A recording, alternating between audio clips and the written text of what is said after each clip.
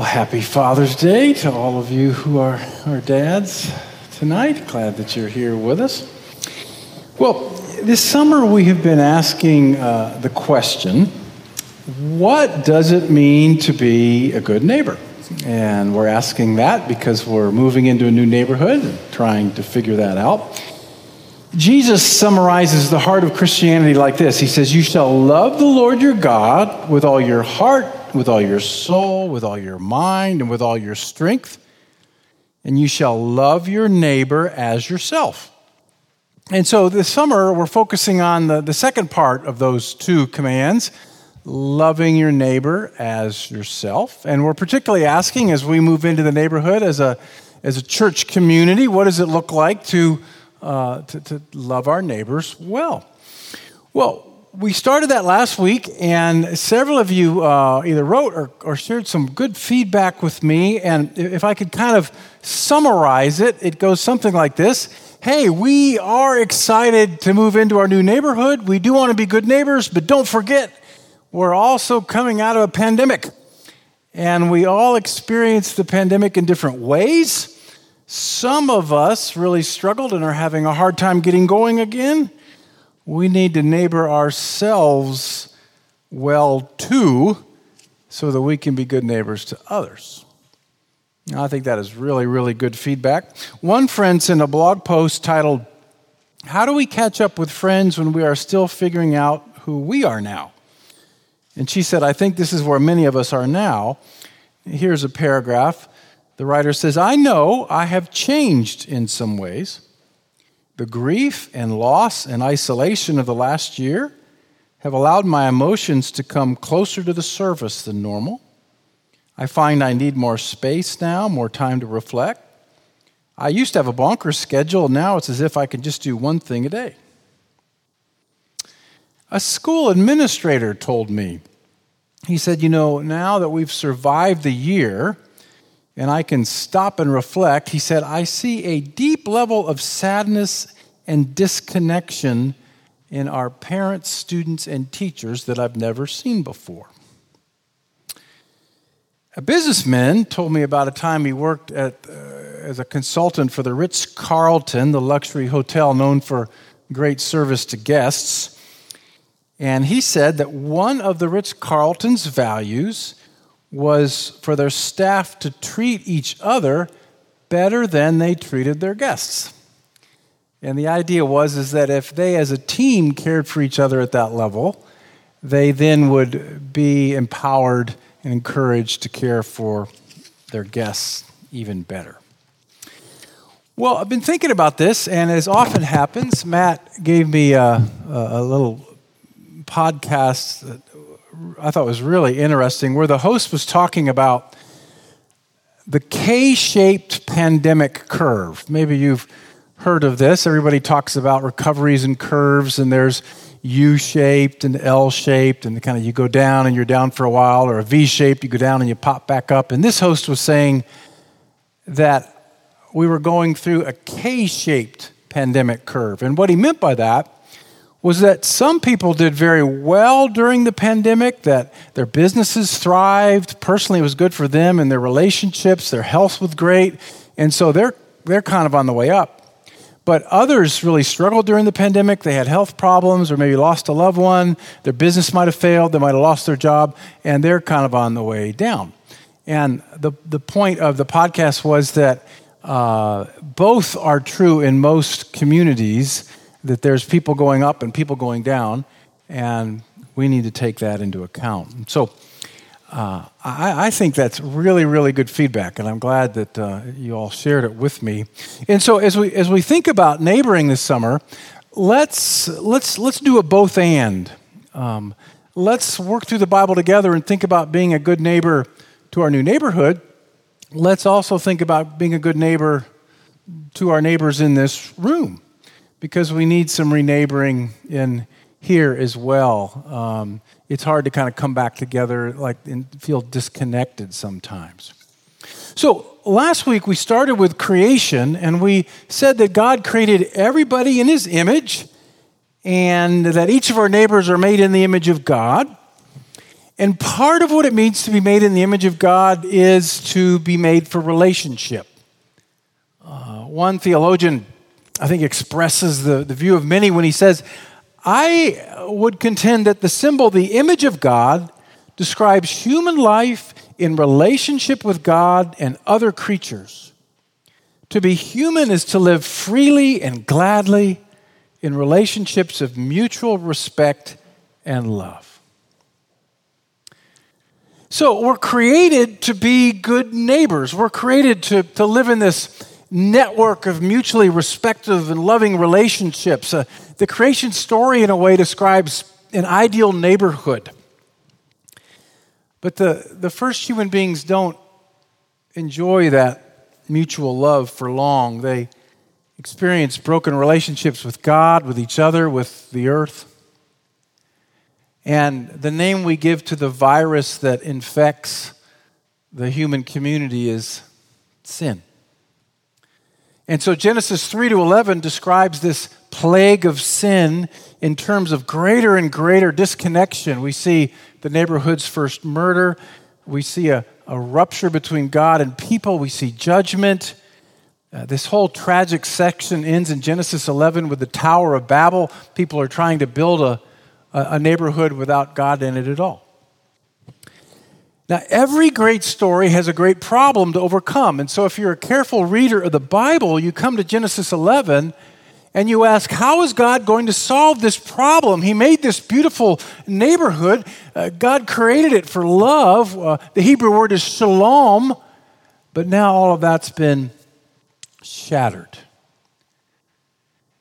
And that word shalom for a neighborhood where people are enjoying harmony with one another and themselves and God and the planet. That's a helpful concept to keep in mind when we think about being good neighbors. Cornelius Plantinga wrote a book on sin, and he says, the webbing together of God, humans, and all creation in justice, fulfillment, and delight is what the Hebrew prophets call shalom. We call it peace, but it means much more than that. In the Bible, shalom means universal human flourishing, wholeness, and delight. A rich state of affairs in which natural needs are satisfied, natural gifts fruitfully employed, a state of affairs that inspires joyful wonder as its creator and savior opens doors and welcomes the creatures in whom he delights. Shalom, in other words, is the way things ought to be.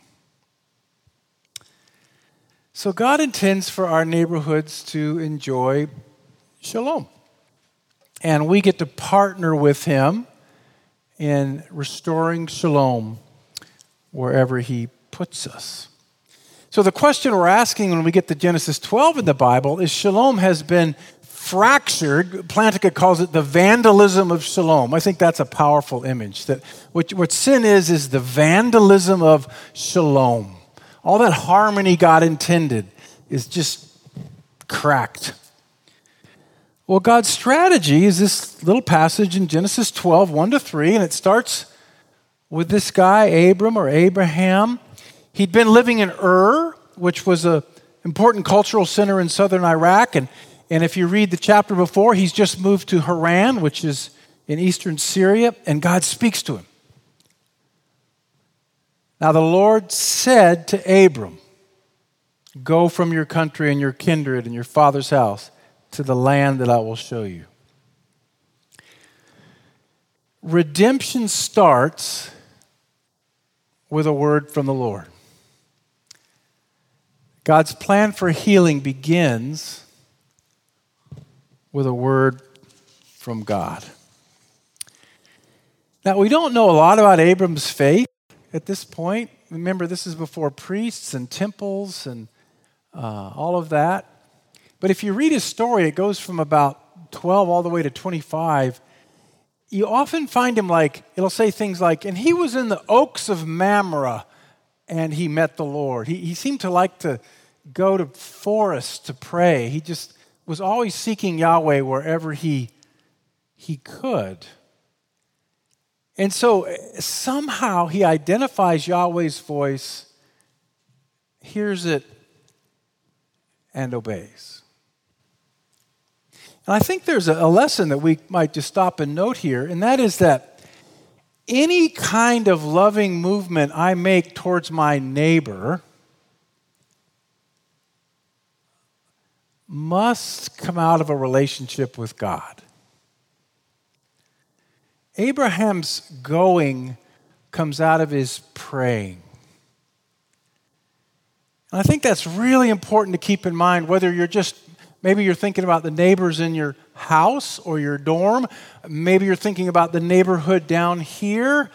It's really easy to be overwhelmed with need. A need doesn't constitute a call, right?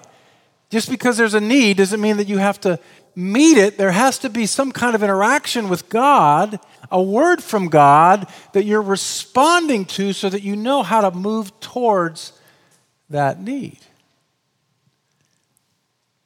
I listened to a podcast recently with a forester, and she was asked, does the forest have the capacity to heal itself? And I honestly never thought about that. And she said, it does, actually. She said, in the forest, there's like this ecological internet system, and the trees are constantly communicating with each other through their root systems, through their blossoms, even through the wind, through smell. And the whole forest knows which trees are strong and which trees are weak, and it actually funnels resources towards the weaker members of the forest. I thought, wow, that's a lot more going on in the forest than I'm usually trying not to get lost in the forest, but there's a lot going on in the forest. And I thought maybe that's similar to what it means to be in a neighborhood or to be neighboring, is that in the kingdom of God, there's this spiritual network already going on where God is trying to move resources towards the weak trees and strengthen the strong trees. And maybe prayer helps us know what's going on in the root system and helps us know where we need to move and use our resources. I have a friend who's God's given an incredible vision. And they're very smart. They've got lots of resources, and they're ready to go. And we were talking, they wanted to do a business plan. And I said, this is really an incredible vision, but maybe the first thing you need to do is develop a contemplative prayer life. Maybe before you go public with anything, maybe you need to step back and really learn how to pray. Because out of prayer comes work, comes ministry. Over the years, one of the metaphors we've used around All Souls is an urban monastery. And if that sounds a little too medieval, watch a few episodes of Call the Midwife. An urban monastery is just a community of Jesus followers that come together in prayer and worship and then service to their community. Most monasteries somewhere have this Latin phrase, ora et labora, which means prayer and work. And it's a beautiful rhythm where they pray together, and out of the prayer comes their work and their service. And I think that's a beautiful picture of where neighboring starts. It starts with people who are pursuing God, worshiping God, praying in God, getting in touch with the root system, and then out of that, we'll know where to move. Well, God tells Abraham to go, to leave home. Let's think about that. What would that mean for us? In the ancient world, people lived in clans. The clan was your extended family. It was your social security. It was your police force. It was your health insurance, your pension fund, everything. And so when God says, I want you to leave your kindred, He's saying, I want you to leave your clan. That was a really, really scary thing to ask because his whole safety net was being taken away. And so he has to leave home to be a blessing to his neighbors. He has to step out in faith to bless his neighbors. He has to face his fears to be a blessing to his neighbors. That's a part of neighboring too, I think, that we're going to have to wrestle with. Again, think both and. Think about your family, your friends, your roommates, your students. Think about the broader neighborhood we're moving into. To bless, there often has to be a leaving of home. There has to be a going out, a risk-taking. And I know we all responded to the pandemic differently. I think for some of us, there was a little bit of a hunkering down, a little bit of a, I've just got to weather this and get through it.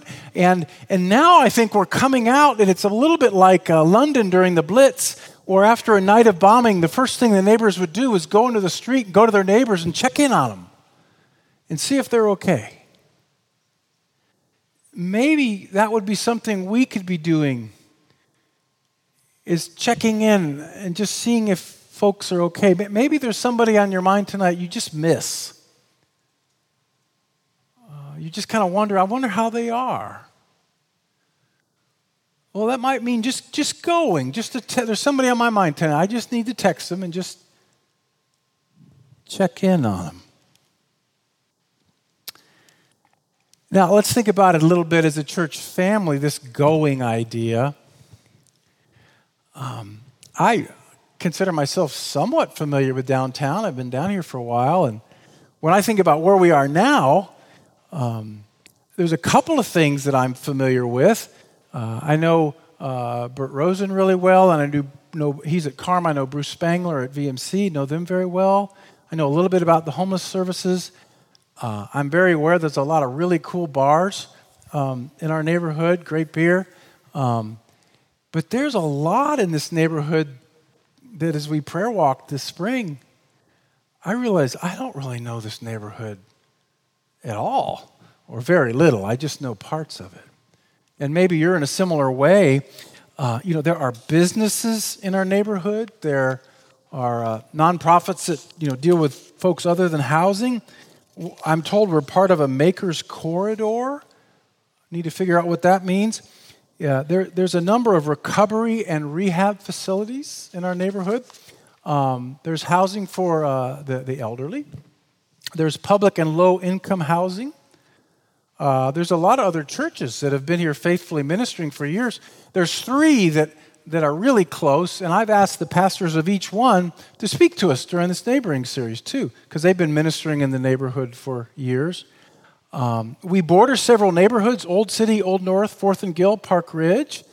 I don't really know right now what they're thinking about or worried about. Children in our neighborhood go to a number of different schools. What kind of challenges are they facing? How are people thinking about the stadium project? How do our neighbors feel about gentrification? There's just a lot of good questions that I don't really know the answer to right now, and I bet most of us don't.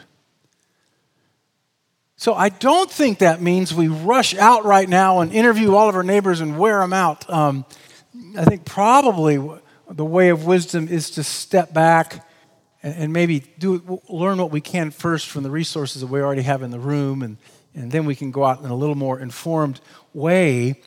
We've got to do our homework first. But I think what I hear in this passage tonight for us, it reminds me of this old Bible study by a guy named Henry Blackaby. I think it was called Experiencing God. And he had this passage, or this section, where I'll never forget it. He said, the key to the Christian life is discerning where God is at work and adjusting your life to join Him. The key to the Christian life is discerning where God is at work and adjusting to where God is and joining Him. And so even though we're going to go very slowly and hopefully very prayerfully, and we're not going to all run out and storm everything in the neighborhood, going for us will eventually mean some kind of risk-taking and change. We will have to do things differently as we adjust to whatever new thing God has for us. Well, let's end with this. Abraham goes to bless. In you, all the families of the earth shall be blessed. In the Hebrew mindset, blessing has the idea of the restoration of shalom, of helping people live in harmony with God, others in the earth. The interesting thing about a blessing in Hebrew it was more than a spoken word. It actually had power to perform things. It was performative. And so when a land is blessed, it becomes fertile. When Eden's blessed, it experiences rest and peace. When Adam and Eve are blessed, they're fruitful. When Israel's blessed, they grow. When Abraham's blessed, he prospers materially. When Jacob is blessed, he finds his role in the community. So it's more than, hey, would you say the blessing before we eat?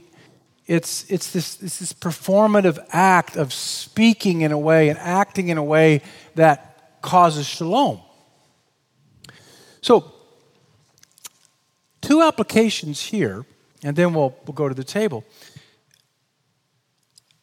As we seek to bless our neighbors, and again, that could be the single person on your block, the widow, it could be this broader neighborhood.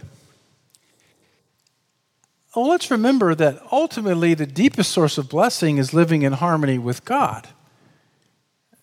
I mean, that ultimately is how Abraham blesses the earth. It's through Jesus, whose life, death, and resurrection restores us to harmony with God. So one of the ways that we neighbor well is to bless our neighbors with the beautiful story of the gospel. That's an important part of neighboring well. But the second thing I'd like us to end with and think about is let's ask ourselves over the years ahead, are we blessing this neighborhood? Are we speaking and acting in ways that give our neighbors peace and rest? Are we nourishing the tall trees and watering the weak ones? Are we removing the barriers to keep people from flourishing? And are we gently witnessing to the beauty of the gospel? Let's pray.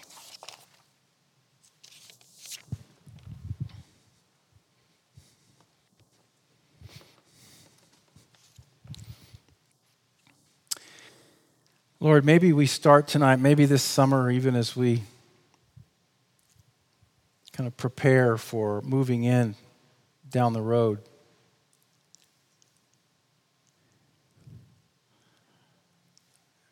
Would you help us dust off our prayer practices if they've gotten rusty for some of us? We want to be a people that hear your word so we can obey it. And then, Lord, I ask that we neighbor well both within and outside of our church. And maybe tonight there are some here that just have been on the downward slope of that K-shaped recovery. It's been rough, and I pray that they wouldn't just slip in and out tonight and not be noticed. Lord, I ask you might start a new small group or two this summer and this fall that might just enfold some folks that need a little neighboring. And then we might be extra sensitive to the person sitting next to us in our pew tonight. Thank you for the deep, beautiful harmony with you that we have because of the cross. We come to the table now to say thank you for that. In your name, amen.